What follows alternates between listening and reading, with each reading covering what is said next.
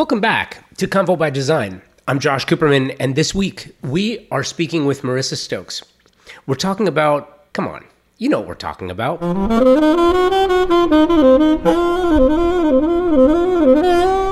I say that half kidding.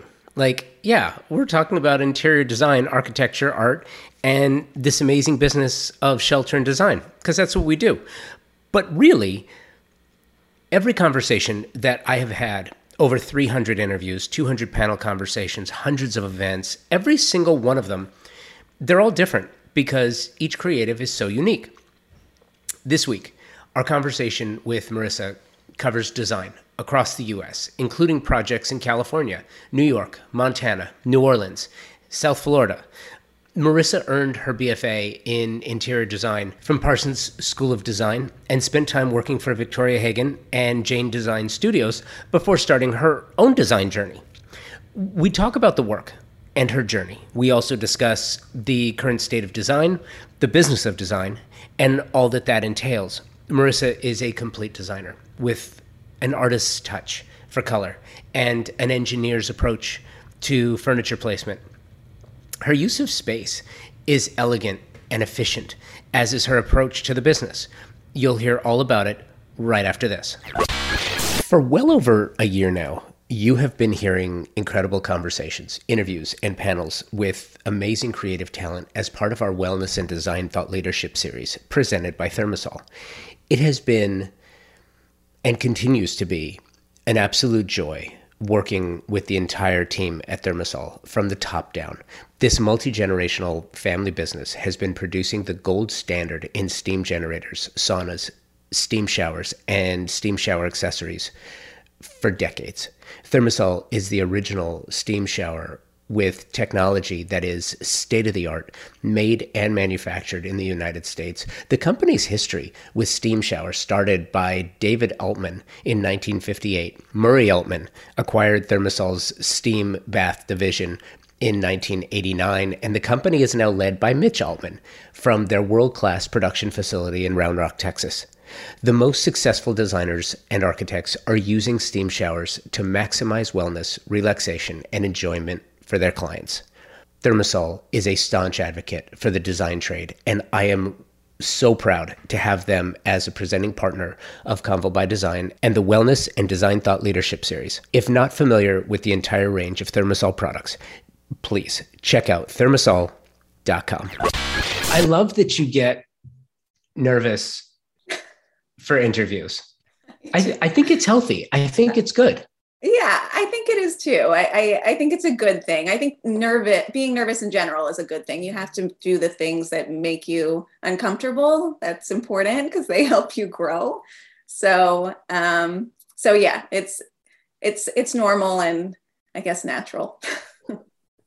What makes you nervous as a designer right now? And by the way, that is a loaded question. Intentionally so. Yeah. Because, I've been having a lot of conversations and the nature of the business has completely changed. And I want to get into some of the specifics of you and your practice and your design, because you do some extraordinary work. Thank you. Thanks. But what makes you nervous right now? Nervous right now. I think taking on any project, you're always a little bit nervous about it. You don't know necessarily how it's going to go, how well you're going to work with your client. 'Cause you want to hit it off and you want to make sure that you understand each other. So I think walking into any project, I'm always a little bit nervous. Right now, specifically, I don't know. I think at the end of the day, you always want to make your clients, you want them to love your project. So you have that, you're always nervous that when you're installing, they're going to love what you're installing for them and that they understood your vision. I think that's a hard thing, making sure that you can communicate really well with your clients so that they understand and get the big picture and that they're not completely surprised at the end of the day. I think that's what makes me the most nervous. Just making sure that my clients are on board and understand. Yeah, at the same time, and I would imagine too, you have had to completely revamp the way you think about the business because we all have. Right. Yeah. There is virtually no aspect of the design and architecture space, industry, business, Mhm. community that has not had to change or adapt. I mean, look what we're doing now. It's so funny. I know. I went years doing the podcast without Right. ever doing a virtual interview, Right. interview conversation. I would just, hey, you want to meet at, the Pacific Design Center, and we'll we'll Sure. just we'll Let's we'll have a chat for chat. a bit. Yeah. Super easy. And that's not a thing. No. It hasn't been a thing. I will tell you, Legends is coming up. La Cienega Design Quarters Legends is coming up. Yes. And I am so excited, like a kid in a candy. I'm just excited. I'm giddy about getting out and doing it Yeah, again. getting out and seeing people and seeing Yes. things. I know it's so unusual.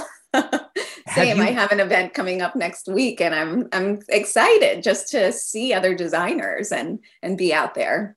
It's rare these days. It is rare these days. How has that changed the way you do, the most mundane thing for a designer is going down to the design center. But, Mm. whether it's traveling to Maison or Mhm. Salone or Los Angeles for Right. LCDQ, how has that changed the way you travel, the way that you research new product, the way you go to projects?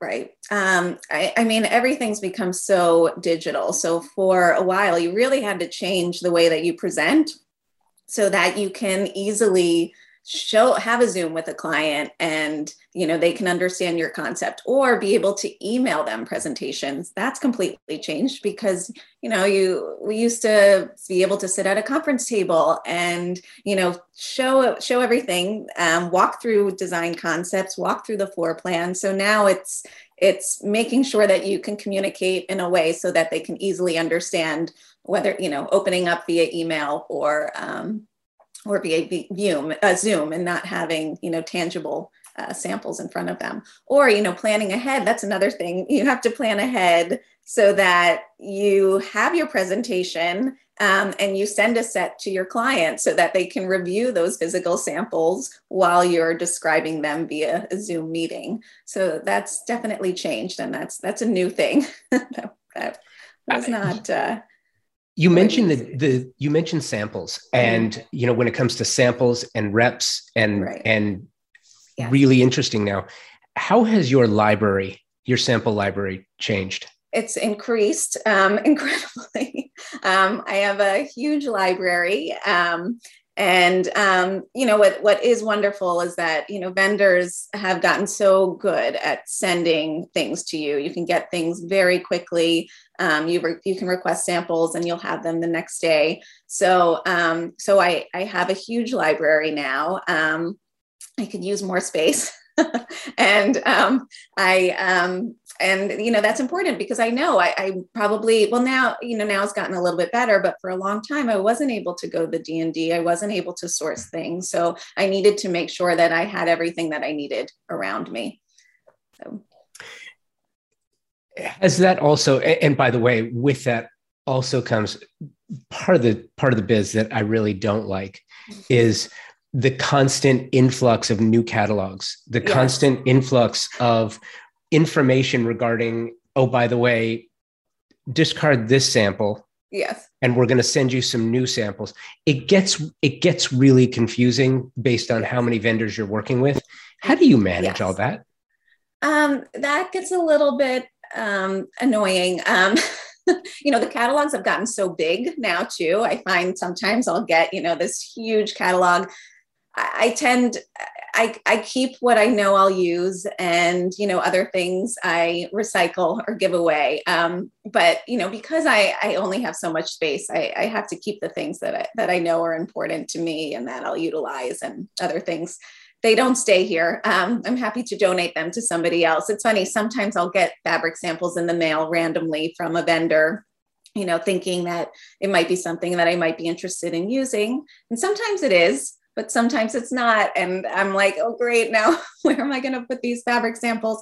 Luckily, my mother loves fabric, so she's happy to take them off my hands. So sometimes, I'll give her some things, and she's creative and she might use them and make something with them. So yeah, just a point, by the way, call it a public service announcement, if you will. But two things with the rug samples. Yes. Which is a huge problem because they represent so much space. Yes. I would recommend any designers that as you get rid of your rug samples, instead of throwing them away, call your local pet adoption center. Yes. And give it to them. I've never been told no. Yes, no, that's a very good point. And you're right. That's a great thing. And I've done similar, but you're right. They take up so much space and there's only so much shelving space you have. And the rug samples, I think, are the hardest. Yeah, no, absolutely. I have so many things to ask you about. The first is your design career. You really got started at DKDA, David Kleinberg Design Associates. Here's my question for you. Yeah. What did you learn about the business from that experience that you liked? And what did you learn that was not that you didn't like, but that maybe wasn't right for you? I loved working for DKDA. That was, it was a really great experience for me. Not to change the subject, but I went to school at Parsons School of Design, and the curriculum there was a very conceptual based curriculum. It was very commercial, and it was more based on interior architecture. So I struggled a bit with that program, and I was definitely a square peg trying to fit into a round hole. It was difficult, but while I was in the program, I had one class, and it was a slightly more residential focused class, and that class was taught by Kitty Hawks, who's a wonderful designer. And Kitty invited David Kleinberg as a guest speaker to our class. And, David came in and he gave a beautiful presentation. He talked about a project he was working on in the Hamptons and walked us through the furniture floor plan. He talked about the custom furniture that, they had fabricated, his mix of antiques and modern pieces. And, he talked about the fabrics, and, after his presentation, I was in awe, and I was like, oh my gosh, here is somebody who's finally speaking my language. So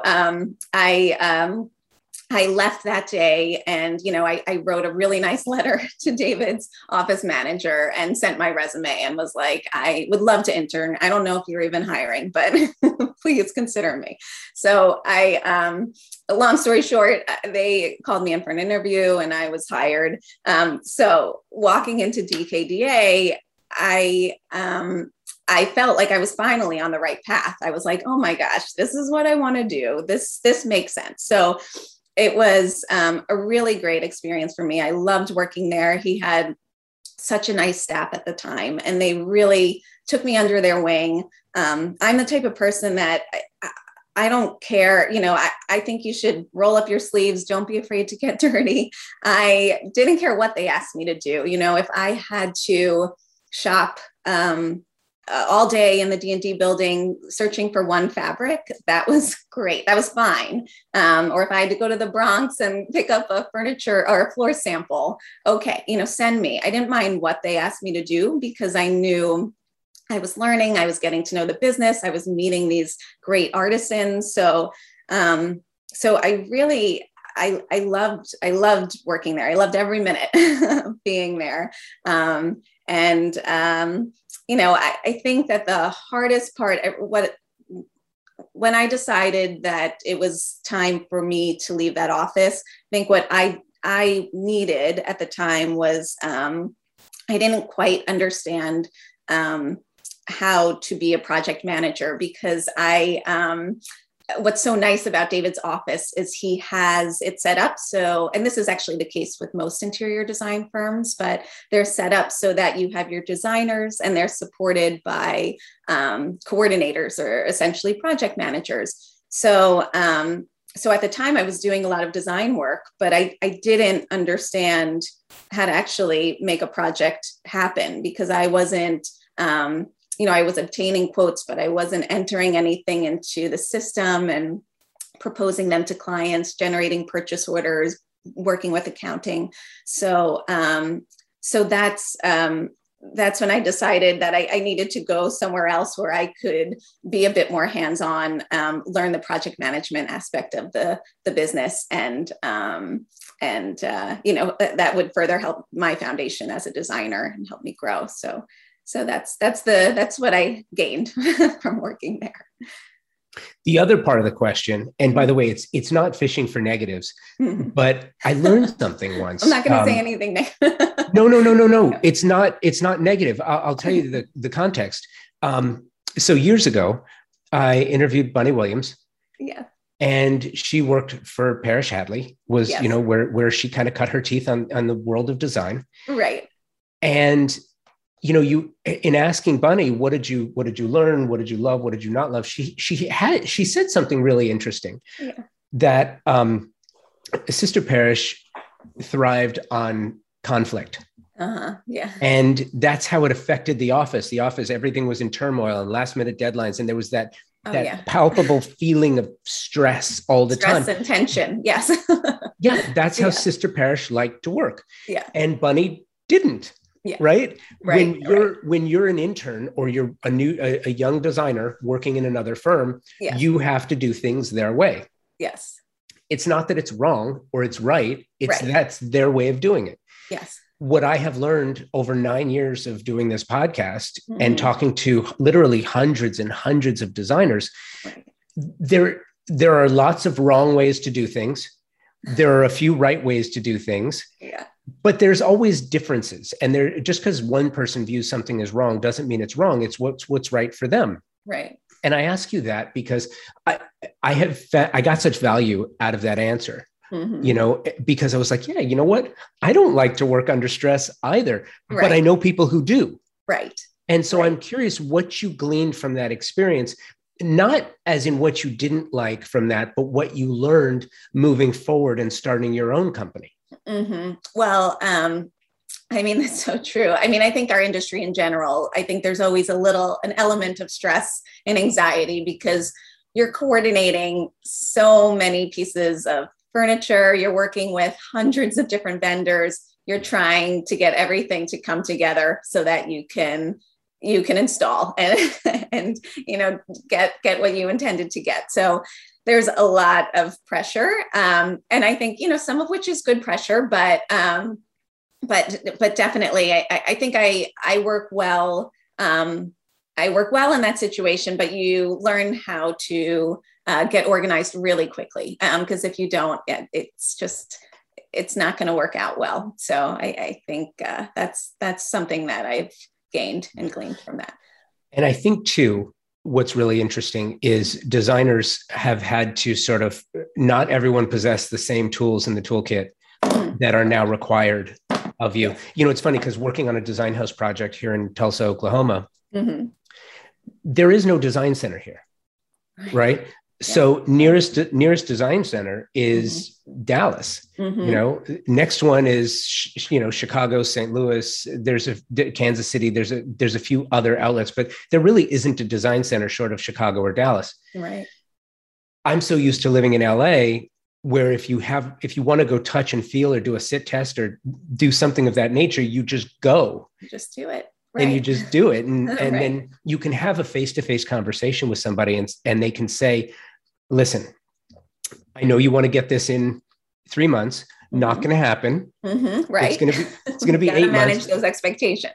I can tell you that now, or you can order it, specify it. I can call you in 4 months and tell you it's not going to be ready for 8 months. We're dealing with that now. Things that we ordered 8 months ago that were supposed to be ready for delivery 3 months ago. We're only now getting a notification that they're ready for delivery. And oh, by the way, freight has doubled since we were originally quoted. Yeah, 8 months. That's pretty good. I know.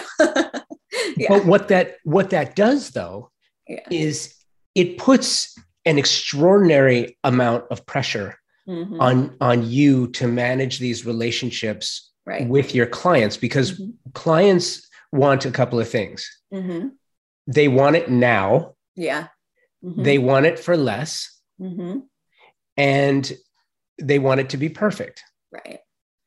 And those ideas are not always compatible. Right.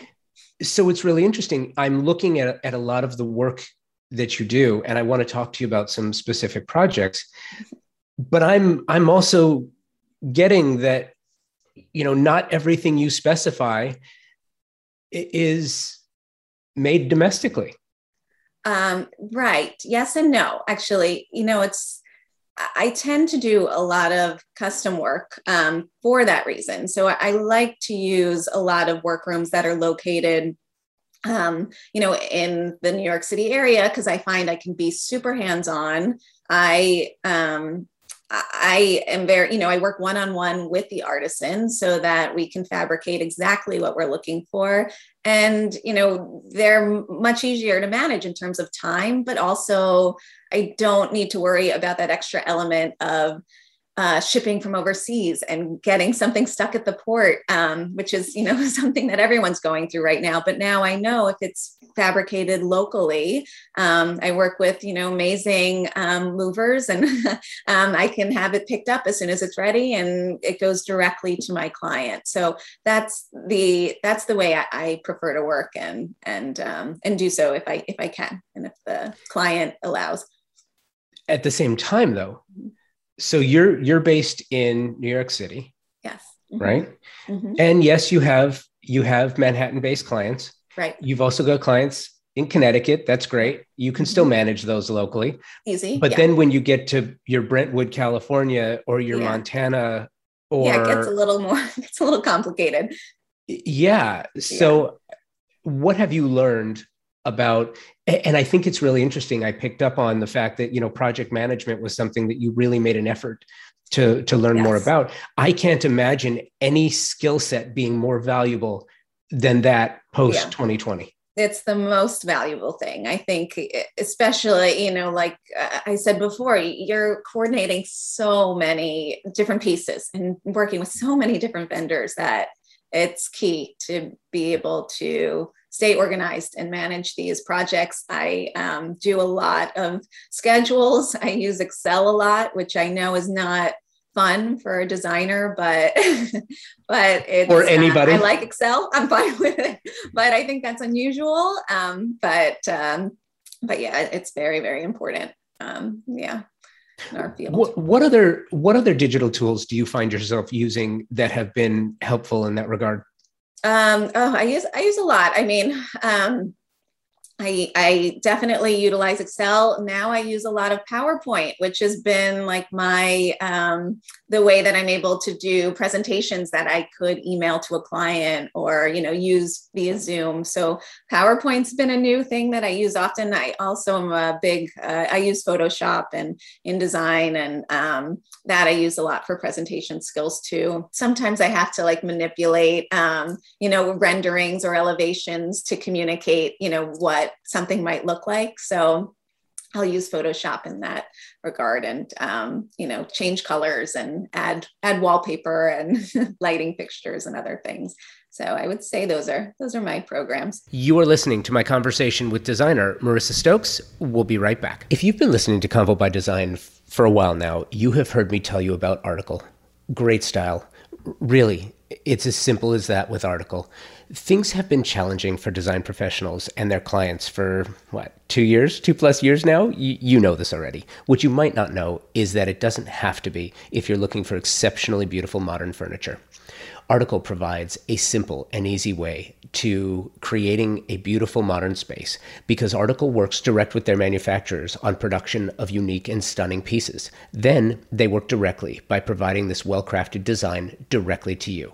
This direct relationship means you aren't wondering where your furniture is, and you're getting it for an incredible value. What could possibly be better than that? In many cases, the shipping is flat rate, which means no surprises. Right? Even more, their culture and service are rooted in their core values: customer obsession, doing it differently, ownership mindset, winning together. If you're a designer, architect, or residential developer, you must check out their trade program. Discounts, special support, and exclusive perks. Article has the beautiful modern furniture you're looking for at an incredible price, at an incredible value, and you need to check them out. Check out article.com, or if you go to the show notes, there is a specific link which will take you, if you're in the trade, directly to their trade program. You have to see it to really believe it. Thank you, Article. How are you conveying the specification challenges that we're facing now to your clients? How does that conversation go? And I preface the question. You can't just say it's going to get here when it gets here. You can't just say, it's going to be 20% more expensive and it's going to take 50% longer.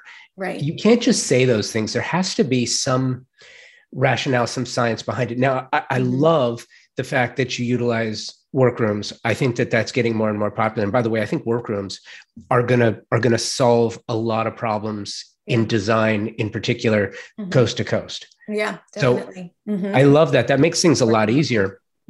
But how do you have that conversation about current situations where we are now? I think you have to be upfront and honest with your client and educate them as best as you can and give them options. You can say, we can have this piece, but we just have to keep in mind that it has a long lead time, potentially it could be even longer, if we have to ship from overseas, or, we have this option where, we can do something a little bit different, make it locally and, manage the time a little bit better. But I think it's just important to consistently communicate with your client. You don't want them to be surprised at the end of the day. You need to just keep them informed, let them know what's going on, and let them make the decision. I don't like to push my clients. I want to make sure that they have all the information so that they can decide what works best for them. And then I do my best to make it happen. Yeah, I love that. And I wanted to talk about a couple of your projects and some ideas that I see that I think are really, really cool. And I want to preface it with this by saying to everyone who's listening. So yes, this is a podcast. If you want to see what we're talking about, go to the show notes and there's a link to Marissa's website. And you can, under the projects page, you can scroll down to the project that we're talking about, and you can follow along, because that's really fun to do. The first one I want to ask you about is the Montana Lodge. Yes. You look like there's a tough question coming. You sound nervous. No, not at all. I'm going to log on too, so I could look at it with you. Oh, I love it. But yes, that was a project I did. I worked on with Thomas. So I was a senior designer at Jane Design Studio when I worked on that project. But it's one of my favorites and it's a special project. I have a soft spot for it. So I'm happy to talk about it. So Montana is one of the most special places on the planet. It really is. It really is. It is. And this being a lodge, the first images that you show are this. The room is really interesting to me. And I'll tell you why. Because there is a clear Asian influence here. But there's also you can see the wood beams. You can see the wood paneling on the wall. It's rustic. Right. But it's also Asian influenced, and it's whimsical with the treatment on the ceiling with the stars. Yes. Tell me about this room. Yeah, it's very whimsical. I think that we knew that this space was going to be, this lodge was used for entertaining purposes. The client had a collection of some Asian pieces, so we wanted to incorporate them, but we also just wanted it to be a magical space. So that particular chandelier that we're looking at, that was a custom chandelier that we had made with a local artisan in Brooklyn. It was made in Brooklyn and we brought it to Montana, but I worked very, very closely designing each pane of glass and every little detail and every tassel. That was a really, really fun item to design. But yeah, this space, we wanted it to just feel, to make you happy, for it to feel grand, for it to feel like Montana, but not be, you know, what you would expect to see in Montana. We wanted a little bit of both. So yeah, it's a really a comfortable, fun, whimsical space. It is. And what I think is interesting too is what I really like about it is each space that you're showcasing from the design, it's not matchy. No. The rooms are all very different, but they seem to have a cohesive through line. Right. There is a lot of blended materials. There are some things that you certainly would not expect to see in a Montana lodge, like the lighting. In most cases, the chandeliers are just amazing. There are some things that you would expect to see, like a bison head, right, you know, on a fireplace. we had to use at least one, you know. Of course. Yeah. But what you also see is this highly collected blend of old and new, far east, far west.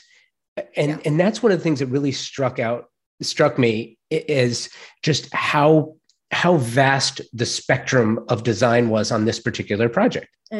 Right. Yeah, definitely. And that's definitely, I mean, Thomas is, you know, he mixes ancient and modern. So that's something that, you know, we love doing, and we want it to feel like it's supposed to be there, but again, not something that you would expect. So we love that mix and that blend and that kind of high and low, and you know, incorporating unexpected pieces. So jumping over to, I guess, a senior relationship with the president's house of a New England university. Yeah, that's another great one. Yeah, it is a great one. And here's what's interesting. As I'm looking at this, and I'm looking at what is probably a great room or a living room, this particular design, we could be looking at 2022 or 1960. Right. or any year in between. It is what I would define as quintessential classic, you know, mid-century American design. Not that it's mid-century, but this traditional idea seems to be so well respected. And it looked like you saved or played off of a lot of the original molding and color palette that you might have found when the house was built. Right. Yeah. And this too, we knew this house is used for tons of entertaining. We wanted it to be a space where anyone could feel comfortable. But it was also a space where things could be moved around and rooms can be reset, but it could still function well. You know, and then in terms of color palette, we kept it, like you said, I mean, we definitely pulled from the original home and just wanted something kind of neutral, but colorful. Neutral, I guess, in a blue-green calm sense, but yeah, and I think what's so special about this project too is we had an amazing collection of art that we were able to utilize through the university. So I think that like combination of you know, very modern contemporary art pieces and then, you know, some older, I mean, we have portraits in there and landscape. So it's an interesting blend. Yeah, and some of the architecture, you know, I'm looking at a seating arrangement with a large format piece behind where you have traditional furnishings and modern art. And it doesn't, I think the best thing one can say about a situation like that is it doesn't look forced. It looks like it belongs together. Right. Exactly. Like it's supposed to be there.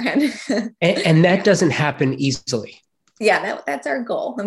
But yeah, it's unexpected, but it doesn't scream at you. You know, everything kind of balances each other out. I Tell think me that that's about something that's important to me is balance. It's kind of tell me about your relationship with art.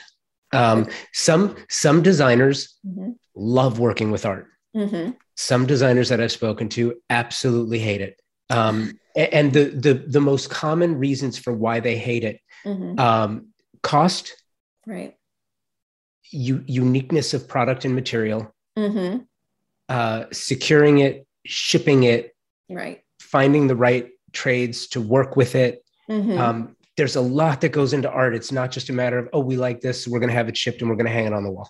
Right, right. You know, I love working with art. I mean, the best thing is when you have a client who's a collector and they have a great collection of art. But I think you can get art at any price point. I think that doesn't really matter. It's more, I think what I find difficult is art is so subjective. So, you know, what I might love and appreciate, my clients might feel differently. So it's just finding something that they love and using it in the space. So I love to work with art. It's something that I think, you know, I think it's important to a space, but I don't like pushing art on a client. I want them to love it. That's important to me. A client has to be surrounded by things they love. So, you know, it depends. Yeah. Next project is, and I'll tell you why this one struck me, a Millbrook, New York renovation. Yeah. Where are you in the state of this project? Well, this project is a we've been doing it in stages. So right now, what you're looking at is a new kitchen renovation, family room renovation, an outdoor space. That project is still going though. So we're actually working right now on a pool house, and we renovated the basement to be this great billiard space. So I hope to add some imagery soon. Maybe we'll photograph this summer, but it's always evolving. Well, when you have a view like that of the backyard, It's so special. Yeah, wow. I know. I just told my client, she reached out to me the other day and I was like, God, anytime I have to go to this site, it's the best because that view just doesn't get old. It's so pretty all year round. Yeah, Special. and it's interesting because I'm looking at the kitchen, and the first thing that struck me was that built-in banquette. Mm-hmm. And then as you're looking at the rest of the kitchen, between the mixed metals Mm-hmm. and the fact that the lines are just so clean, Right. Right. and I'm noticing the range, the cooktop. Yes. Yeah. You know, when you go with, it's induction, right? Mm-hmm. Yes. Yeah. Yes. So when you go Mm-hmm. with induction, it just hides everything. It's so clean. I know. It's It's amazing. so clean. No knobs, no handles, So no. nice. I mean, there's nothing. Yes. Yes. You can really use that whole entire surface. Yeah. But yeah, this was a great project, and it was one of my very first projects on my own. So another project that I hold very near and dear. But this this breakfast area, they really wanted a space where they could comfortably sit. They're a family of four. They So they loved the idea of a banquette, but they wanted to introduce like a pop of color. So we did this great dining table with a back painted glass. So it's got this pretty pop of like a turquoise blue color, and it glows because it's a glass surface. So which is not only pretty but very durable and easy to clean. So that was important too. But yeah, they use this space all the time, and that's what was so important to us. You know, having a common area where they could sit in the kitchen, sit at the banquette. Then there's a nice family room off of that area. So they spend a lot of time there, and that's what we wanted. What was the transition like for you, going from working with some storied, highly successful firms to then making the decision? It's one of the most stressful and scariest things that any creator does, is making that choice, right, to leave the safe environment, and go hang a shingle and do it yourself. Yeah, it's scary. It is. I always knew I wanted to eventually go off on my own. I always had this like entrepreneurial spirit. So I knew eventually, it would happen. I also always wanted to work for whatever reason. I mean, no reason, but I just felt like working for 3 design firms would give me a really good foundation before I went off on my own.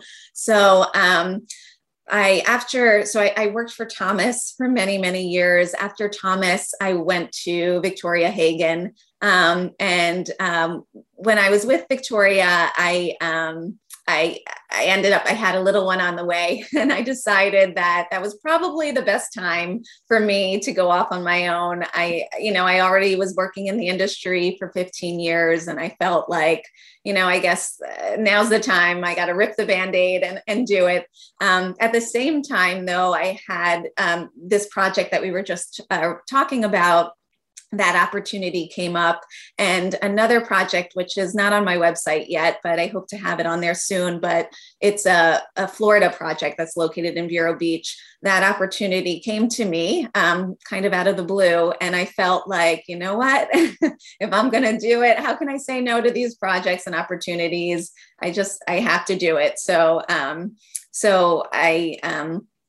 I left VHI, and, with a little one on the way, I started my own firm. And this project in Millbrook, I was installing 2 weeks after my daughter was born.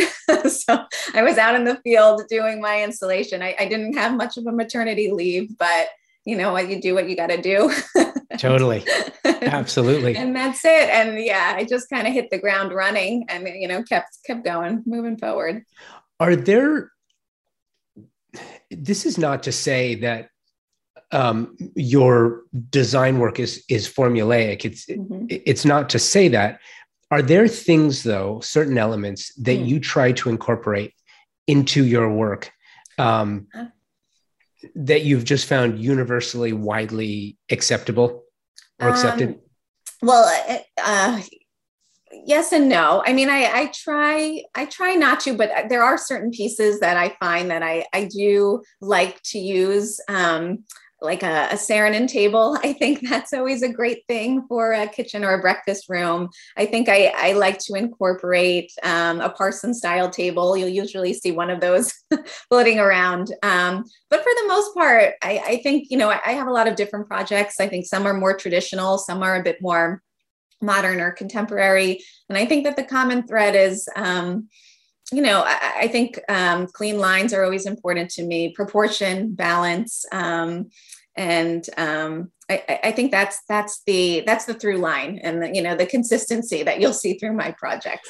Well, here's the other thing, though. I see no technology. Mm-hmm.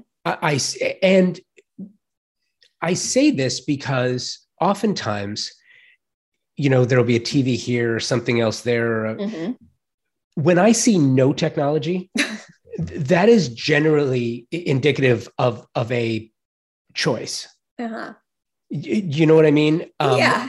And I guess so. It's interesting that, you're right, though. There isn't really any technology in these. There isn't. Yeah. And I think that that's fascinating. In a lot of these spaces of yours, I see some really extravagant storytelling.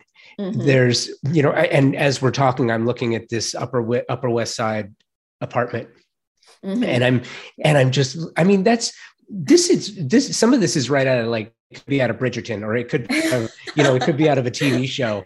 Just the way that it almost looks, some of the work almost looks like a set. Yes. in the manner in which it's just defined, a very specific, very strong narrative. Right. And that's one of the things that I've noticed in your work. Mm-hmm. The narratives are very, very strong. Right. So you're not a minimalist for sure. No. Yeah. I wouldn't call you a maximalist either. No, I wouldn't either. No. But the stories are very, very strong. Mm-hmm. And I'm just curious what role that plays in your work. You know, I think it's so important for a home to feel like the client. So, I'm happy to hear that, and I'm glad that you're saying that. But I think that it needs to be a reflection of the client. You know, of course, it's always everything's filtered through my eyes, but I want it to feel like them. So I think that's why my projects feel very, you know, each project feels different from the other, because I'm telling a story about the person who lives there, the family that lives there. And, you know, last question I have for you in that regard, do you, for lack of a better word, do you script your stories? Do you think about the narrative almost like have you ever done a design house? No, I haven't. Not yet. Okay. No. If you do you want to do a design house? Not yet. Maybe down the road. If you ever do this to a design house, the idea behind it is, you know, even if there's an owner, you're going to get like this fictional family or a real family, but you're not designing for the family, right? For a specific client. You're really just designing a space. It's really almost like a TV show. It's almost like you're designing a set where the story is something you think about. Okay, this person, and then when they come into this room, they generally walk in this direction, or they're here's where they spend most of their time, or here's his favorite chair, or here's her. It's just like I have found more purposeful conversations about story and about how space is used specifically, and not so much in general terms like we've had in years past. Does that make any sense? Right. Yeah, a little bit. And I think I do. I think about that a lot, maybe more subconsciously, but I always think, you know, I listen very closely to my clients. I do visualize how they're going to use a space, where they're going to be reading, where they're going to be eating breakfast, you know, where they're going to have their cup of coffee in the morning. So I think that's always playing through my head when I'm designing these spaces. You know, that's important to me. So, yeah. What are some of the things that your clients have been asking you for over the last couple of years that maybe they weren't asking for previously? You know, now, of course, there's, you know, multi-purpose spaces where they could, offices, of course, have become a priority and important. One thing that I've been asked for recently is also spaces that are conducive for Zoom. So, you know, spaces where you have a nice background or the proper lighting or the proper sound. That's, you know, not something that I had to design in the past, but something that's very real now and something that you have to consider. You know, what does it look like behind you? How is your light? You know, so that's a new thing. It is a new thing. And I feel like we are in this entry into a complete renaissance of design and architecture, because there's been such a wholesale refocusing on what home means and what office means and what every space actually means and what its original purpose. I feel like it puts an incredible value back on the shoulders of creatives who define those spaces. Right. Definitely. Yeah. I mean, home has become so important. I mean, we've spent so much time here the past 2 years. So, yes, I think quality has become so important. You want pieces that are going to last. You want things that are comfortable. You know, not only that look nice, but that you can actually sit down in and put your feet up. So I think that's definitely something that's become very important. And, you know, people have honed in on now that they're spending more time in their homes. Yeah. So true. Marissa, I cannot thank you enough for the time today. This was so great. Was it did you have fun? What? I was going to ask if you had fun. I know you were nervous. Oh, I had so much fun. Yeah. Okay. Thank you. It was so nice. Thank you for having me. Really. It was my pleasure. I loved our chat. Yeah. Thank you. We are living at a time of incredible growth, both technologically and creatively, with respect to interior design, exterior design, and architecture. There is no question. There are companies thinking differently about the business of design and how to make products super serve those for whom they're being made. One of those companies, and one of my favorites, is Moya Living. Designer and fabricators of some of the most stunningly beautiful incredibly durable, and highly functional kitchen, bath, and outdoor kitchen cabinetry on the market today. Powder-coated steel with stunning lines, vibrant colors to fit any design style or aesthetic. A history of designing cabinetry for the scientific community, so you know it's been tested in some of the truly the most harsh conditions available.